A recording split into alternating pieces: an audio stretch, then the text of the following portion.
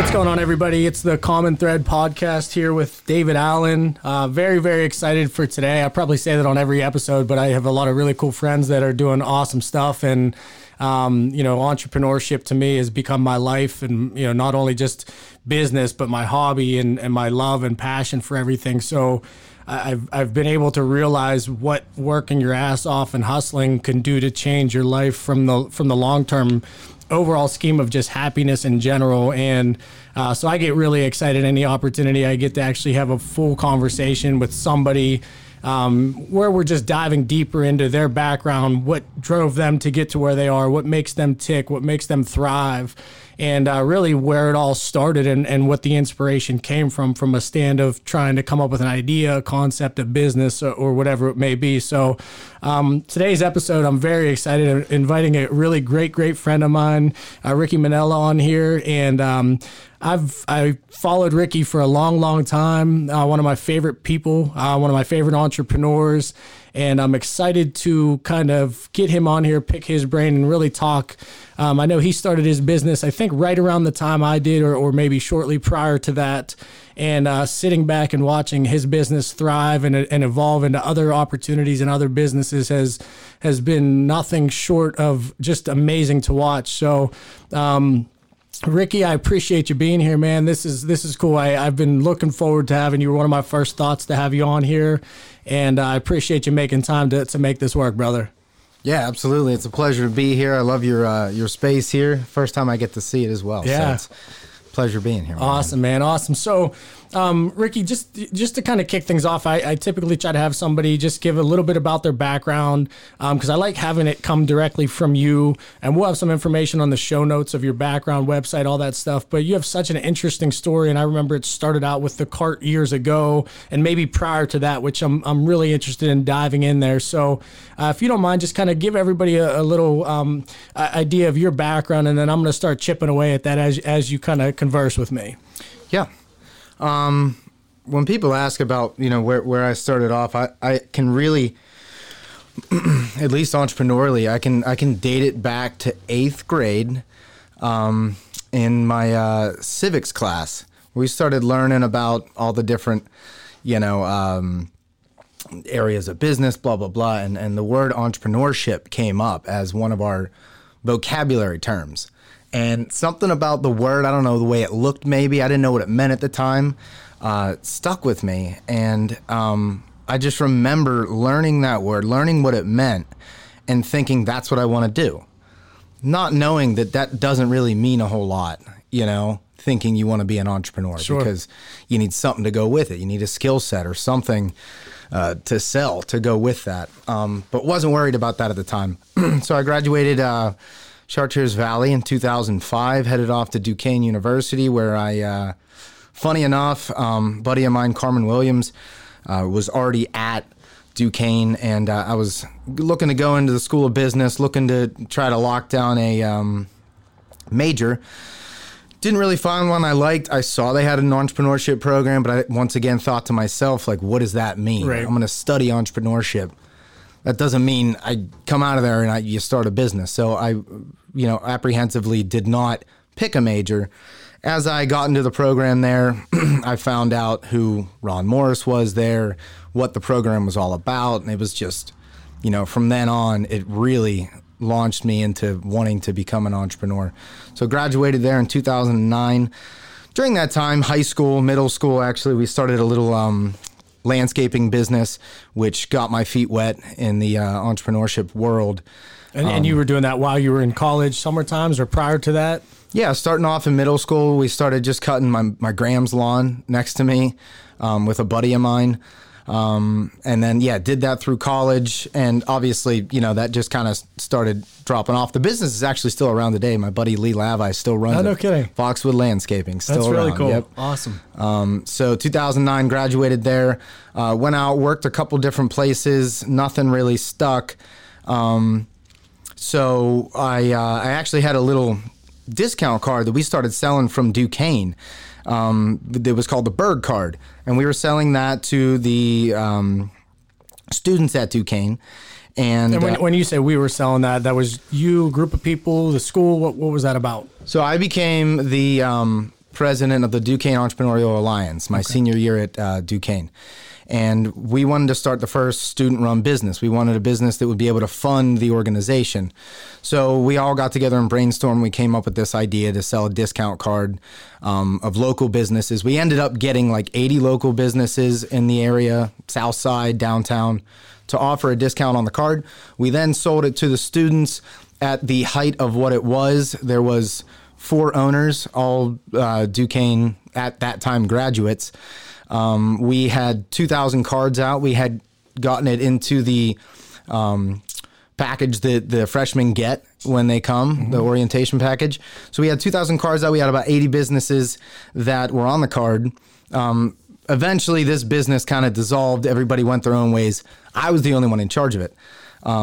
That job, long story short, led me to working at Living Social, which is like Groupon. Yep. So I had to dissolve that I forgot how big that was. The Living Social thing was huge back then. Huge. Yeah. Huge. So I got a job with them. I was like, wow, like, okay, this is it. Like, I'm going to go work in the tech world type of thing. I'm going to do sales, blah, blah, blah. 3 months later, they fire me. And I was on a Monday. And I remember getting off the phone with my boss, who I had never met. Like, it was just one of those companies that was grown by leaps and bounds. And I was doing a pretty good job for them. You know, I didn't hit my quota, and that's why they fired me. But I got big accounts. Like, I got, you know, you would sell these deals, and you'd sell thousands, or you'd sell like 50. And the couple deals that I got were selling really well. Sure. But I wasn't hitting my quota. So they fired me. And my boss said to me, he said, hey, man, we can't be friends anymore. And, you know, we ended the conversation. I get off the phone, I start laughing. I was like, friends, I never even met you. You know, that's really what he said. Yeah. We can't be friends. That's how he fired me. We can't be friends anymore. I don't even know his name. Yeah. So yeah, I got off the phone, I started laughing, and just like kind of felt this relief of like, okay, now what? You know, I'm living at home. I'm not married. I don't even have I had a steady girlfriend at the time, but I just kind of felt, you know, what do I want to do? What have I always wanted to do? And truthfully, down deep, I've always wanted to open a restaurant. That dates back to the Italian oven. Yep. Do you remember the Italian oven around awesome. here? Yeah. It was amazing. So I remember going there and just loving that experience. But I don't like cooking, didn't like cooking at the time. I had traveled a lot, seen a lot of great food. My mother's a great cook. Both my grandmothers were great cooks. My dad's mom had a restaurant in Bridgeville called the Ritz that was really successful for about 31 years. So I brought this idea up to my dad. I said, hey, Dad, I want to open a restaurant. And I said, you know, let's look for some spaces.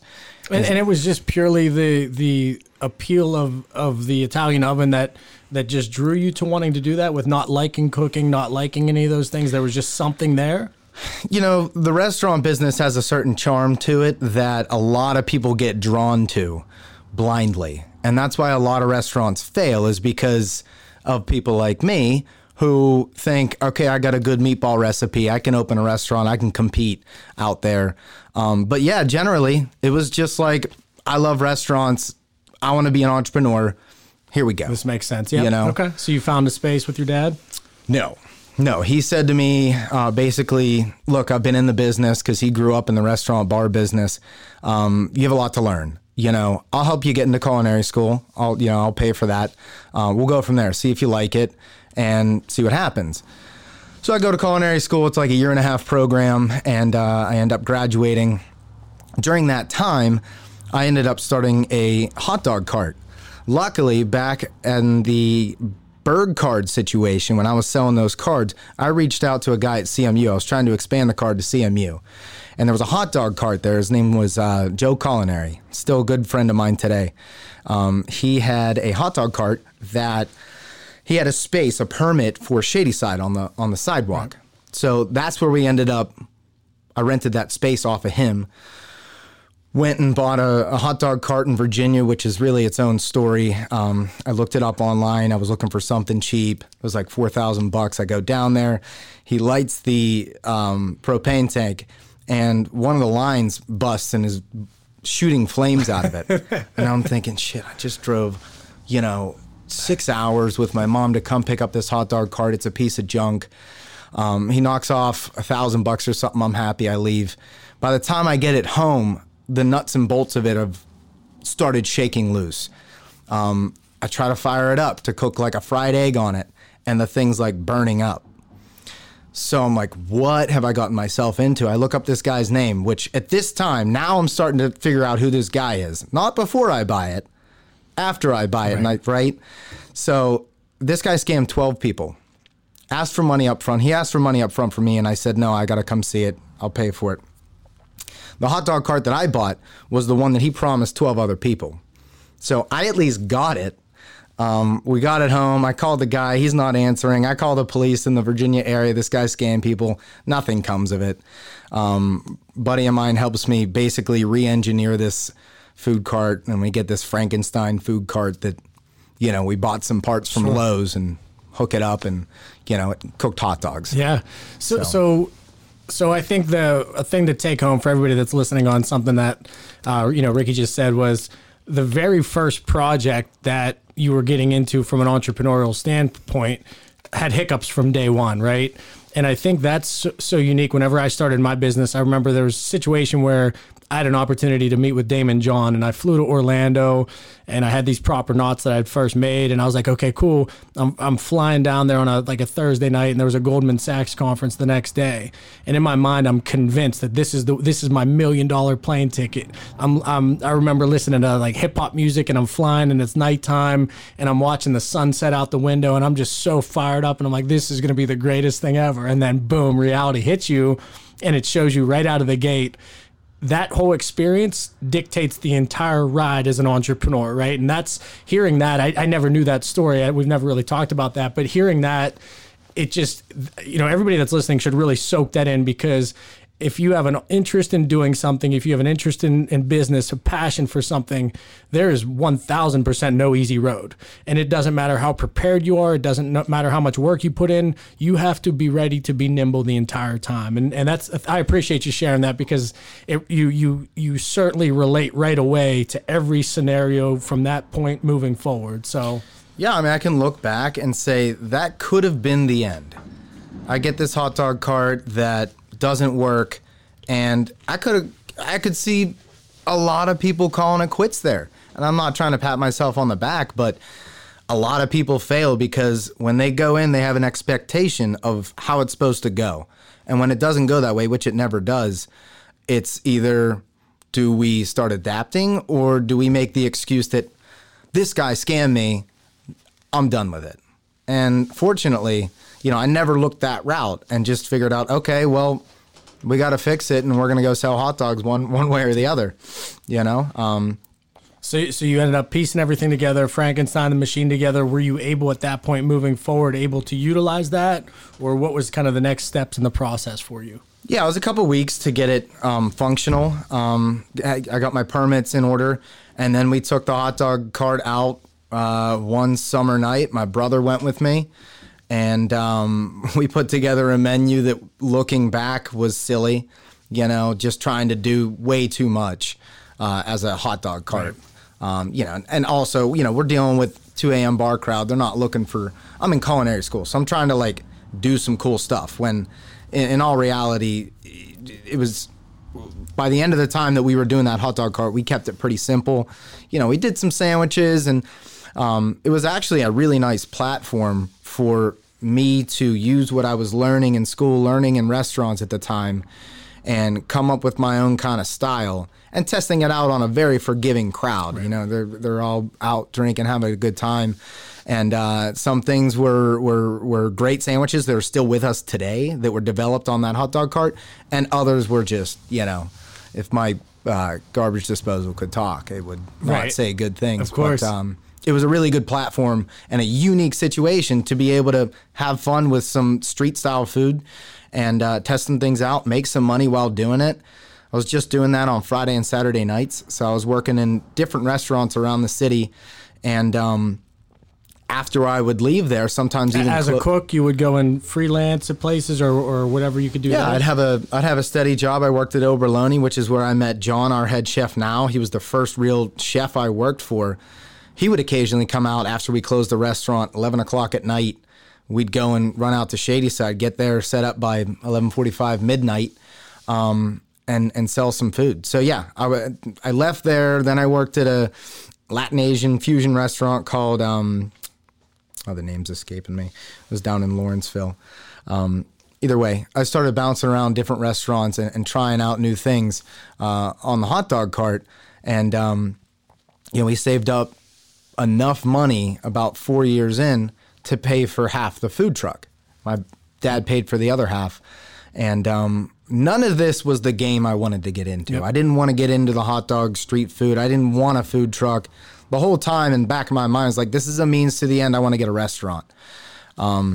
So talk to me about the whole process of, and whenever he references the food truck, Ricci created this. And first of all, the food's incredible, but the Berg Bites cart. And so it went from an actual physical hot dog stand cart, right, to progress to, I guess you hit it right at the time where food trucks were just starting, or where they were already moving at that point. Talk to me about your mindset on that switch over to that. Yeah, we hit the game pretty early. There was definitely food trucks in Pittsburgh. God, I think now there's like over 200 registered by the health department, but at the time, I believe there was like 30 to 40. A lot of them being kind of stationary ones, like you'd see the ones at CMU. Nothing really crazy like you were seeing around the country where they'd have these high-end culinary food trucks. So yeah, we named the business Berg Bites, and that really came about because I didn't really have an identity to our food, and I didn't want to pigeonhole us. A lot of food trucks, make their money because they are a taco truck or they're a burger truck, and part of me wanted that, but I also knew I didn't have that figured out yet, and I didn't want to be pigeonholed to a certain type of cuisine, which was a good and bad thing. It allowed us to kind of create our own kind of style of what we were, but it was a bad thing, and that's the good part. But the bad side of it was no one knew what we sold. You say Berg Bites, what is that? People think it's small burgers, right. Pittsburgh style food. They thought we sold like halushki and like stuff that we didn't do. We'd go to food truck roundups and we would not be anywhere near as successful as the other trucks. And I really don't think that necessarily had to do with our food. It had to do with like people look around and see, okay, this guy has tacos, this guy has burgers, this guy's got pizza, Berg Bites. What's that? I don't care. I don't want to walk down and explore to figure it out. Yeah. So that's crazy too, from the marketing perspective of that, right? When you think of branding, and I'd like to dive into where that went from that point. But in the consumer's eyes, and any consumer, especially in nowadays world on the internet, I think they say it's like a 2 second, 3 second attention span for somebody that's circulating, looking on ads or scrolling through social media. And as technology advances, I think that window definitely closes even more because there's so much content being jammed in people's faces. So, from somebody that never thought about that from a branding standpoint, what the psychology side would be on the name probably threw a wrench in the beginning half of that portion. Absolutely. And I didn't realize that at the time. I only realized the issues with our name and our brand after I saw reactions of people, mainly in these food truck roundup situations. And it was a bit of an uphill battle to work against that. But fortunately, I think I just played the long game, was like, just stick with making really good food, stuff that people are familiar with, but unique to us. And I think that's where we ended up. And how long, whenever you started the Berg Bites cart, to you were no longer, okay, shit, like we're the first time when you said you would go to these festivals or these events where you wouldn't sell as much as you want, how long did it take from launching or the first day you got the food truck to being, okay, we have something here, or we're actually a little bit more comfortable now? Talk to me about that if you can. I would say somewhere around 4 years after we started the cart did I think we actually got some traction and maybe some local attention, which is what I wanted from the get-go. And it's one of those realities versus perceptions of where things are at. Mm-hmm. I thought as soon as we started off, I'd create a sandwich or something that I was excited about, and that would be like, boom, now we're going to be famous in Pittsburgh. And some people, they can do that. I've realized that that's never been my strong point, is to like figure out what the next big thing is and do that. But I also think too, there's a lot of people that that overnight, whatever it could be, they always say it takes 10 years to be an overnight star. True. I think even from that perspective that there's probably most of those people that did come up with something, it had to have sprinkled somewhere else. And maybe I'm wrong, but very rarely do I think that, you launch something and then it all of a sudden takes off. And, whenever I remember it had to have been 15 years ago, 13 years ago when I first started some other businesses. I was at a work trip in Mexico and I was talking to a guy that started a janitorial supply company. And I may have even talked about this on one of the earlier episodes, but we were sitting there having a drink and just talking about what I'm trying to accomplish in life. And he's like, dude, what are you waiting for? Just launch your product. He goes, you're a nobody. And he's like, I was too. And you just got to get out there. And our perception is, hey, we have the idea. We're the entrepreneur. We know where this can go. And we conceptualize and we visualize what can happen. But then you don't realize until you get involved that the steps from your conceptualization of the opportunity to where you go, there's 1,000 steps in between that, or 1,000,000 steps in between that, which people don't understand. Yeah. So, but no, sorry. Good. It's interesting to touch point on that, because every entrepreneur, you believe in a product or you believe in a decision, and in your mind it should instantly be successful. But for those of you that listen here, it's not. It's a long grind. Yeah. Rarely. Okay, so go ahead, proceed from there. So where we're at now is basically we got another big launching point that I think made us grow leaps and bounds was a farm dinner that we did up in Mount Washington at Grandview Park. Short story about how that all came about. I had the hot dog cart up there for a community day sometime in the spring of 2015, maybe.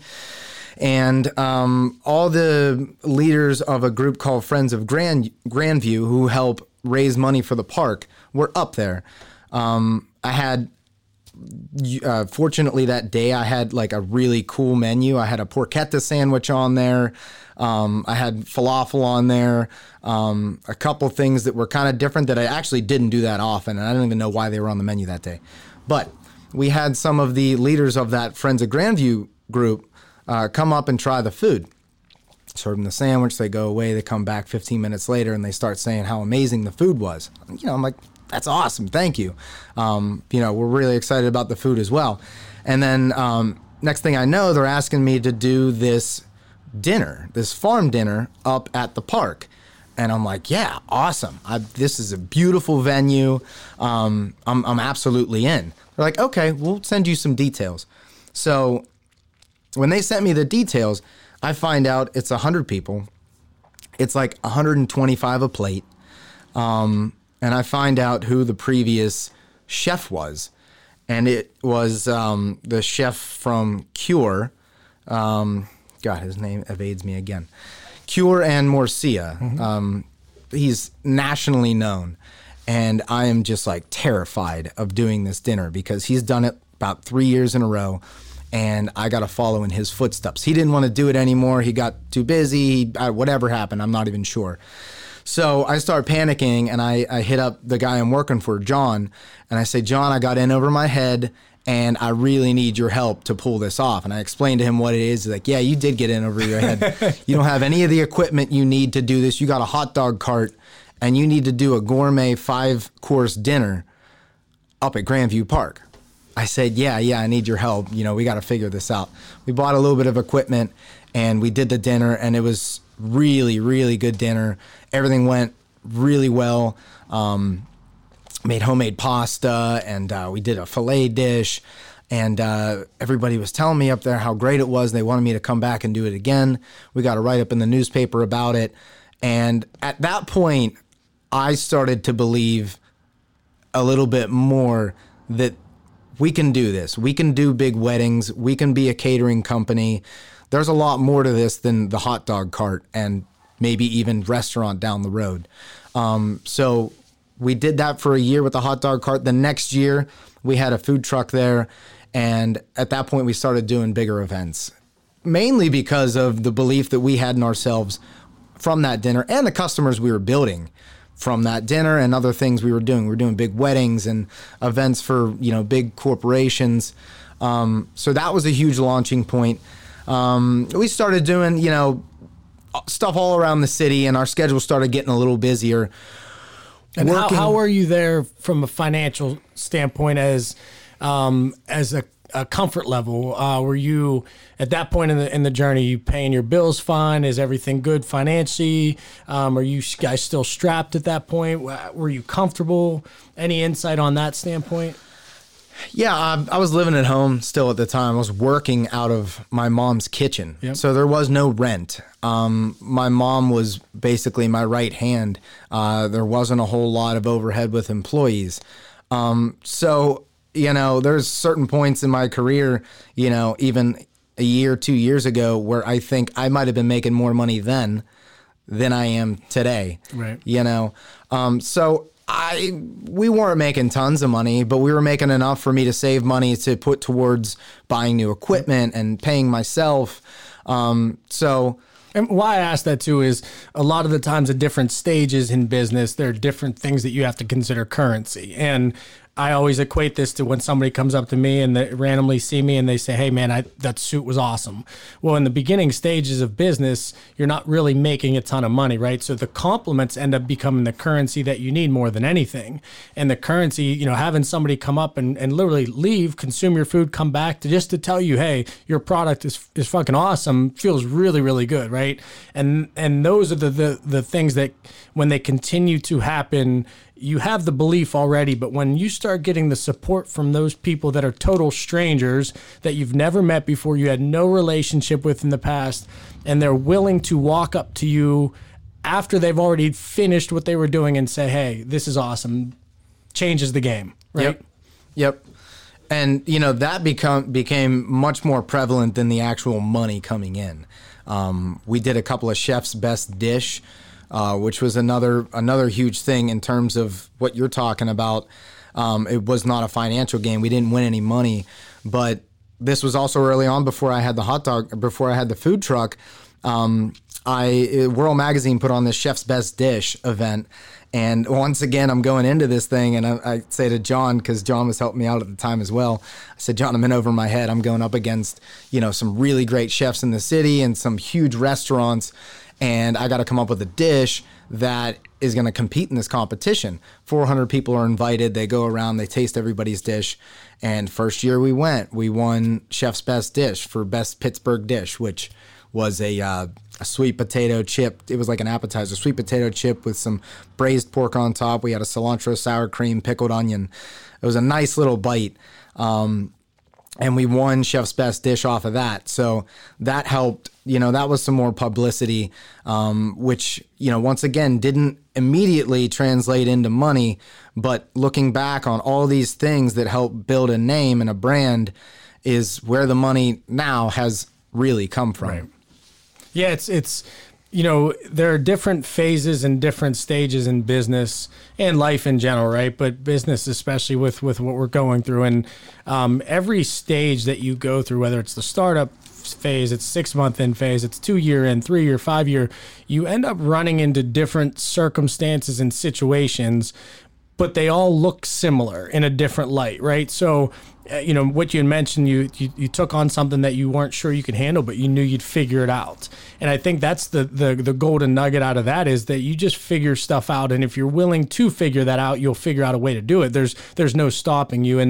And when it comes to, your name, your reputation, the branding, all those things kind of coincide with one another, and they're all equally valuable. And I tell people all the time, it's never about the dollar. It really isn't. Yeah. It's about building something, and reputation is everything. And especially in the world today that we live in, where it's just so chaotic on a bunch of different fronts. You are who you are your brand, and you are your reputation. And that single-handedly allows you to survive a pandemic, right? Yeah. It allows you to survive other opportunities, but it also allows you to make a mistake. And that's going to happen. It's inevitable that in business that things pop up and all of a sudden you could do everything in your power for it to be the best situation, and it's just not going to be. Or the fact that not everybody can be made happy, which is another big situation, and we've all been there before, but you always do what you need to do. You always stay on top of your situation, and you put yourself in the absolute best situation to be successful. And that's exactly what you've done. Yeah.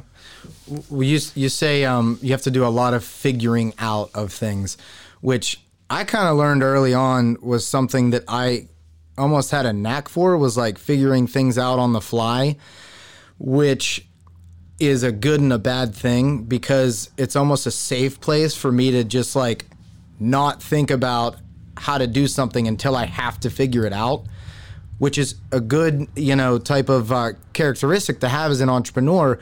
But at some point, you got to stop jumping off that cliff with no parachute and figure out how to fly, on the way down. At some point, you got to start strategizing a little bigger so that you're not just making these mistakes all the time, which, like, I've become so numb to making mistakes and I guess I wouldn't say numb, but like I've made so many mistakes and I've screwed up so many times and made a lot of customers upset with me. I still do it today, that it becomes just a part of waking up and going to work, and so there's a balance with that, And that's what's really cool is, you're saying you made a bunch of mistakes. I still make them all the time. I'm always trying to figure out, how do I get better? How do I get sharper? How do I get more dialed in?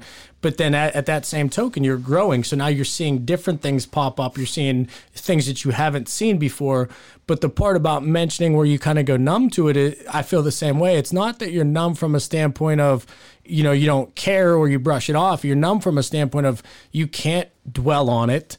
And you just know it's going to work out whatever way it's supposed to work out. And that's really what it comes down to. It's good to be numb emotionally towards things that are going wrong, that went wrong, because, like anything, once you get your emotions involved, you sometimes just don't make the right decision. So you got to separate yourself from reading a bad review and it making you feel down, rather than reading a bad review and taking from it, okay, something's wrong here, something needs fixed here. Let's forget that, like, this hurts and figure it out and make it better, Yeah. And again, growth, right? That's just pure growth in business and life and personally too.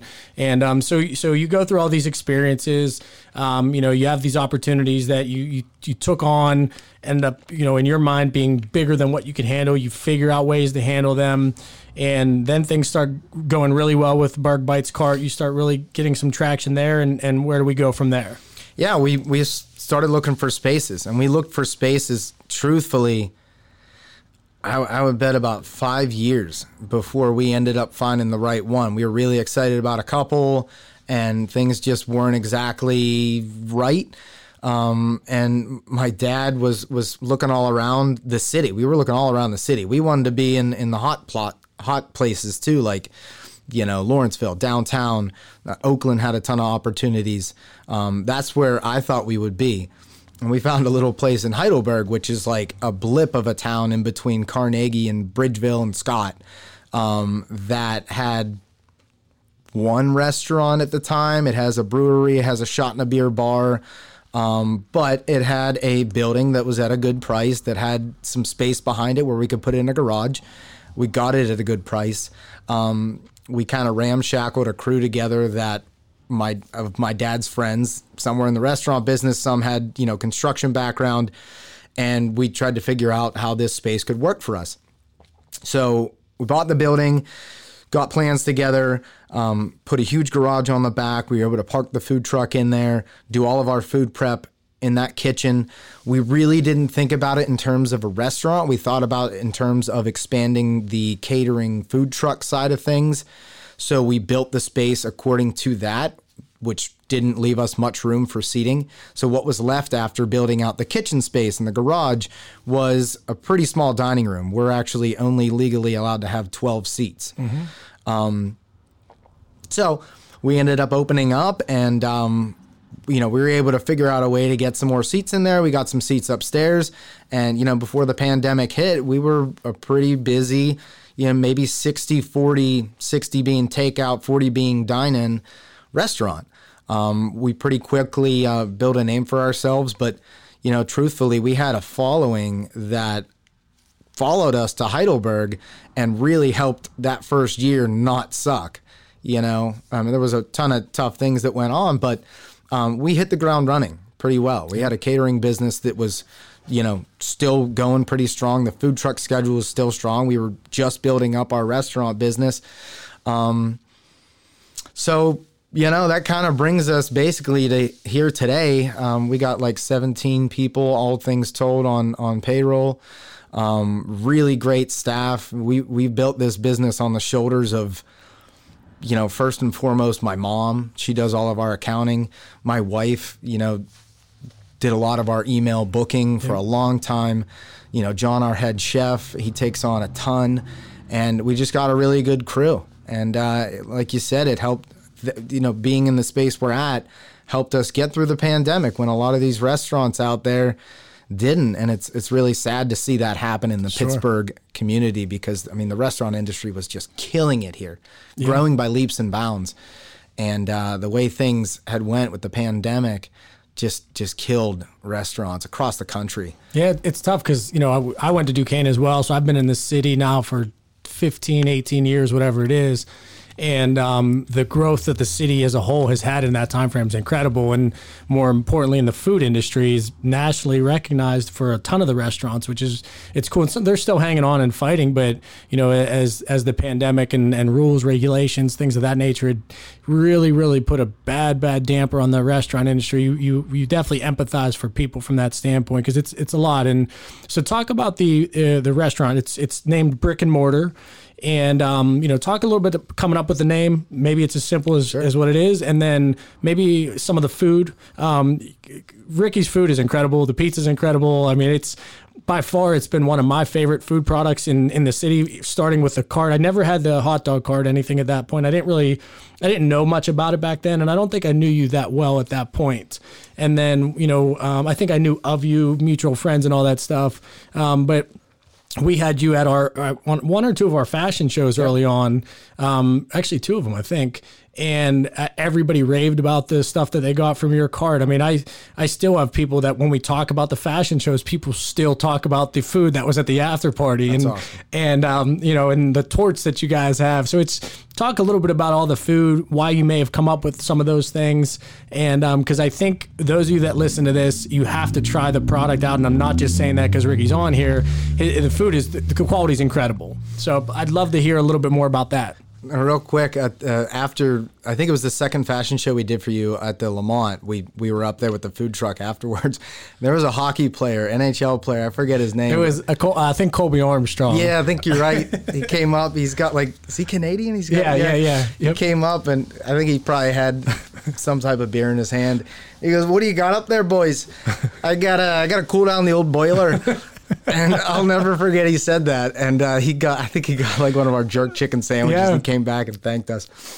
I'll never forget. You got to cool down the old boiler. He's a very good human being, and he has a lot of personality behind him. And just hearing you say that is literally him to a T on how he talks, which is great. No, it was hilarious. So Brick and Mortar, we came up with that name because basically we needed to refer to this future place that we were going to be in some manner as we were figuring it out. And we just naturally called it a brick and mortar. Once we have a brick and mortar, we're going to do this, that, and the other thing. Trying to come up with names at the time. I can't even remember one name that we even thought of to this day. I don't know why. Just that part of my mind is blacked out. But I think it was John. It was either John or me, and to this day we do not remember who said it. But we said, what if we call it Brick and Mortar? And we was like, well, that's not a bad name. Why would we call it Brick and Mortar? And we're like, well, we could use brick cheese on our pizzas. We call our red sauce a mortar sauce, which is exactly what we did. So that's basically the story on that. And that came back to starting out the Italian Village Pizza. Was that part of is that why you wanted to get into the pizza world, or? Not really. Not really. It was just kind of the style of food we were doing at the time and the style of restaurant we wanted to be. Just that really fit the bill. We wanted to do a lot of familiar things in our own way. So we were doing sandwiches. We had our own, tortilla chip thing that became popular, a salsa to go with it. And pizza just seemed like a natural progression. Adding pizza, some pastas, salads was just kind of the family kind of neighborhood style of restaurant we were looking for. And your pizza tastes different than everywhere else in a really good way. Is there something different you guys do without giving anything away secret wise? I mean, it's a high end to me, right? From a standpoint, it's true high end quality pizza. And it's not just your fast food, I want to get pizza. It's you really enjoy every bit of it. So is there something unique there? Yeah, I mean, we try to source as much quality ingredients as we can. I think the biggest thing in my eyes is the red sauce. I don't care talking about recipes and whatnot. I always say to people, look, this is the recipe. This is how we make it. Good luck out there, man. Yeah, for sure. We use roasted garlic. We make a roasted garlic puree. We put that in the red sauce. We cook down some carrots for a little bit of sweetness. From there, just onions, good tomatoes, basil. The bread is different, or is it brick oven style, or it just tastes different to me? Again, in a really good way. Yeah, the dough recipe we came up with was a combination of my mom's bread recipe and some pizza dough recipes that John had been working with. And your mom had that for years? Oh, yeah. Yep. Yeah, and I think that probably came from my grandmother's recipe. Real simple, nothing really crazy about it. With dough, it's just having the right process, using good flour. Yep. No, that's cool. I was just curious because everybody I talked to, I know I connected you with Rocco the other day. Yeah. Rocco Koza, and I've talked to him a couple times since then, and he just said how much he loves the food. Everybody I talked to, it's the same situation. They love the product, they love the food, and so I think a lot of this stuff, where it comes down to the beginning of to kind of summarize a lot of this, is the beginning idea, right? You have an idea, you don't know the ending direction, you have a general idea of where you want to go. And from that point, just like any graph you see on social media that they talk about the entrepreneurial journey, it's always these ups and these downs. And, at the end of the day, there's a start and there's a finish, but in between there is just peaks and valleys, whether it's every day, whether it's every week, whether it's every month, whether it's every year. There's no straight line and there's no straight path. And a lot of the times is you, as an entrepreneur, you literally have to just figure things out.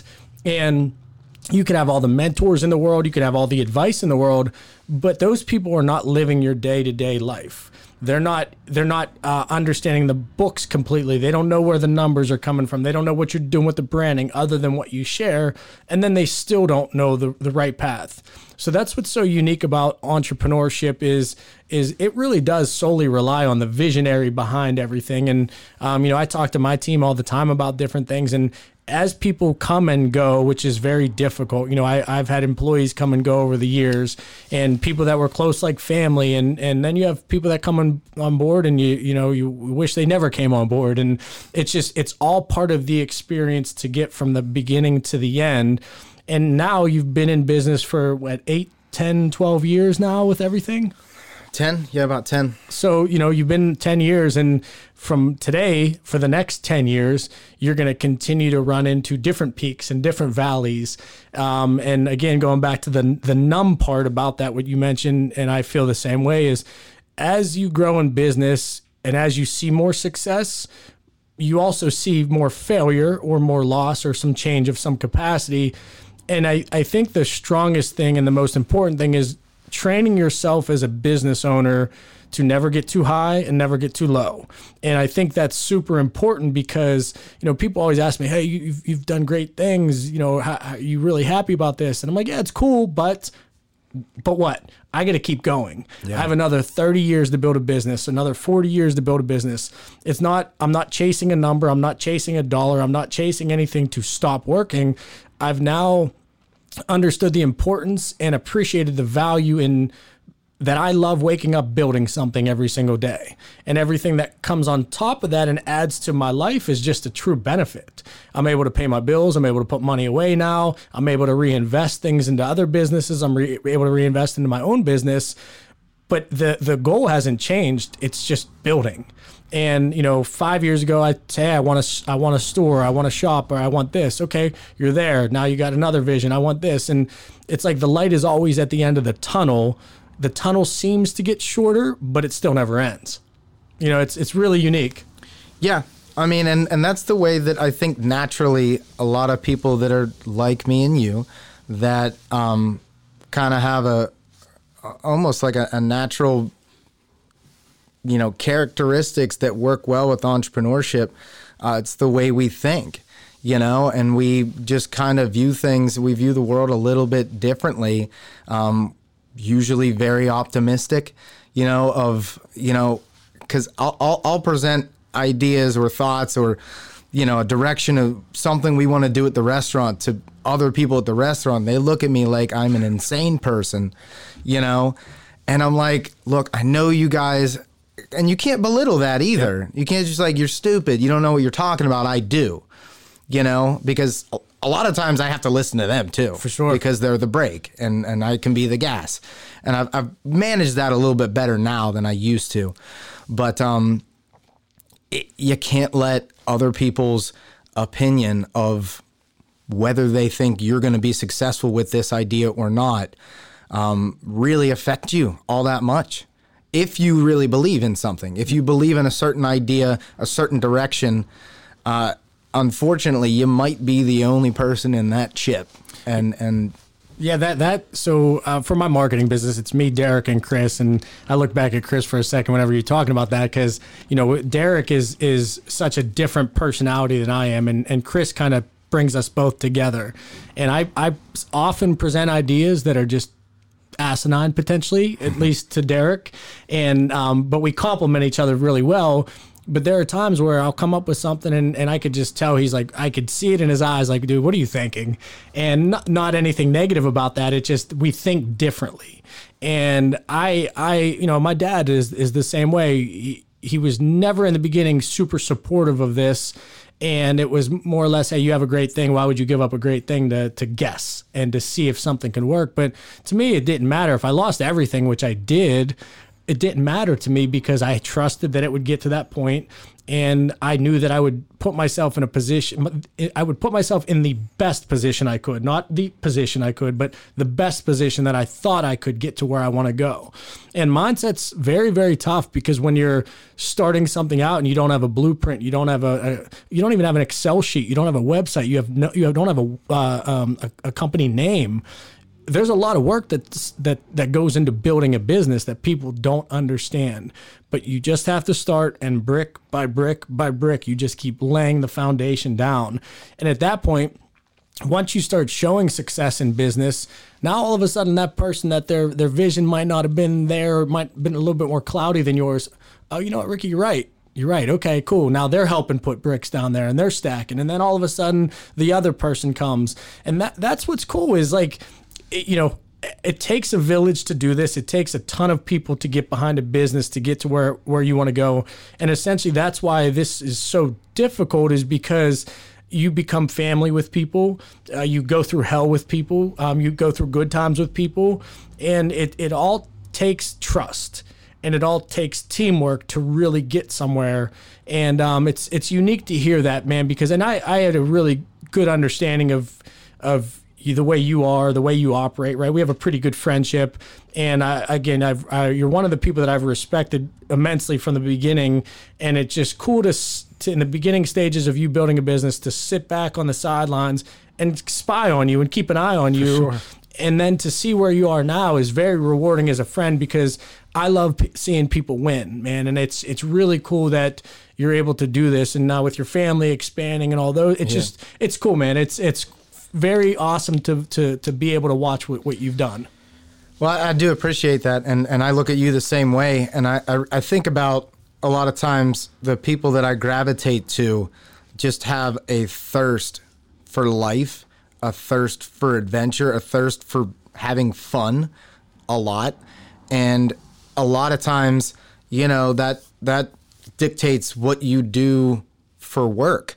I have friends that are accountants, that just count beans all day, and they're some of my best friends, right? But I know I couldn't live that life, and I just I couldn't see myself from an early age. I had an internship at Heffron Tillotson. You familiar with I think I had one. There's an office in Heidelberg, right? Or something by your shop? I definitely had an interview there early on. I might have been in college, but yeah, go ahead. Heffron Tillotson has a bunch of for sure different locations. Yep. But I was working in the downtown one. I was working under a financial advisor, and that could have been a route for me. I worked there for 2 summers as an intern, and I was lining up to be able to, my dad knew the guy I'm referring to, Jim Meredith, who is immensely successful. And I thought, hey, this could be a direction for me. But as I'm sitting there filing things in their filing room, I'm like, I just don't think I could stomach this for the rest of my life. And I realized I wouldn't be filing things forever, but there just wasn't any type of excitement or any type of, unknown with that job. And many jobs out there. And I'm not downplaying that. Some people, that's what they want. They want that security because their focus isn't an adventurous career. It's something else. But the people that I gravitate to are the people that are just down to go out, follow their dreams, and do it with vigor. And, I hope and I feel that that's the way I live my life. And I try to get that to come through in the food. I try to get that to come through in the business. Is the way I feel about life should come through in all that you do. The way you raise a family, the way that you have a business, the way that your food tastes should all have that type of same focal feeling of you. You know what I mean? Yeah. So I'm the same way, man. It's all, when I lost my job back in 2016, my world got turned upside down, but in a really good way. I was like, okay, cool. This is crazy, but I'll figure it out. And I get why people don't want to do that, because you kind of got to be a little crazy to do that. Crazy. Yep. For sure. And I do believe that if you put your heart, your soul, and your passion into something, naturally that's going to transcend into the product, service, business, whatever it is, and kind of leave you some long-term success there. So I guess wrapping up here, man, tell me just thoughts on what has entrepreneurship done to your life, man, the quality of life, the value of life, the happiness of life. Just, give me a 2-minute summary of just the experience and where you are, what it's done for you. Yeah, I mean, once I started heading in that direction, once I got fired from Living Social, I definitely saw a difference in, once again, how I viewed the world. You view the world as you get one shot, you get to come through one time, and you get one chance to make your impact on the world. And, entrepreneurship gives you that opportunity to leave your stamp behind. And, with where I'm at, does it necessarily have to do with me cooking? Is my passion with cooking? It is, and it's become that way. But like I said, early on, that was not a passion of mine. I think it just boils down to a very general thing, and that's freedom. Freedom to be artistic, freedom to be creative. And this is just one outlet that I happen to stumble into. And I'm trying to do it justice by putting everything I have into it now. I think we got a long way to go. We got the building next door. We have some visions of how that's going to be. So I think we could be a staple of the Pittsburgh area. I don't know where we go from there. That's enough right now in my eyes for the next 5-10 years is to build that business. But who knows? We've talked about ideas of new ventures that we would like to get going, and you just never know. And that's the fun about it, is that you meet all these different people, like-minded people, and sometimes that's just how great things happen. And you just got to kind of sit back sometimes and let those things happen. But yeah, that's kind of where we're at. Yeah, and that has been to me the most rewarding aspect of entrepreneurship is what it's done for me mentally, physically, personally. The people that I've now surround myself with in comparison to the past, and no disrespect to any of my old friends out there, I love you guys, but it's just you surround yourself with people that think so much more different than you did before, and then your life becomes about building every aspect of your life, the business, personal, my mental health, my physical health. All those things are really, really important for the growth. And I think once you start understanding that you can change your life and you can change outcomes in your life, and you genuinely do have the control, you may have to work harder than somebody else. You may have to do more than somebody else. But there's always somebody that's been in a worse spot than you that has or have done more than you, and that's the rewarding part about the entrepreneurial journey. And I think through entrepreneurship, you end up appreciating life a lot more for the most part. And I think you end up appreciating every single minute and every single hour that you have now, and you end up appreciating just a breath. And entrepreneurship has changed my life, man. And I've been able to become super close with you and other people. And it's really, really rewarding to see people thrive and be successful. So I appreciate you being on, man. This was incredible. I was really looking forward to this. I want to have you on again at some point, talk a little bit about some other opportunities, some different things, and dive deeper into the mindset of entrepreneurship, because I think you have such a unique story and a lot of value that people would find in this. So I appreciate you having me. We're going to have all the information on all your businesses in the show notes for the story. And man, just genuinely appreciate you, and congratulations on all the success you continue to have. I appreciate you too, and your crew having me out. It was a blast, and I'm leaving here high on life. For sure. Appreciate you. All right, guys. Hey, thanks so much. Definitely give Ricky a follow. You have to go into his restaurant, follow the Berg Bites cart. I'm telling you, the food is incredible. And when you get to the restaurant, get the torts, because they're incredible. All right, guys. Thanks so much, and we'll catch you next week.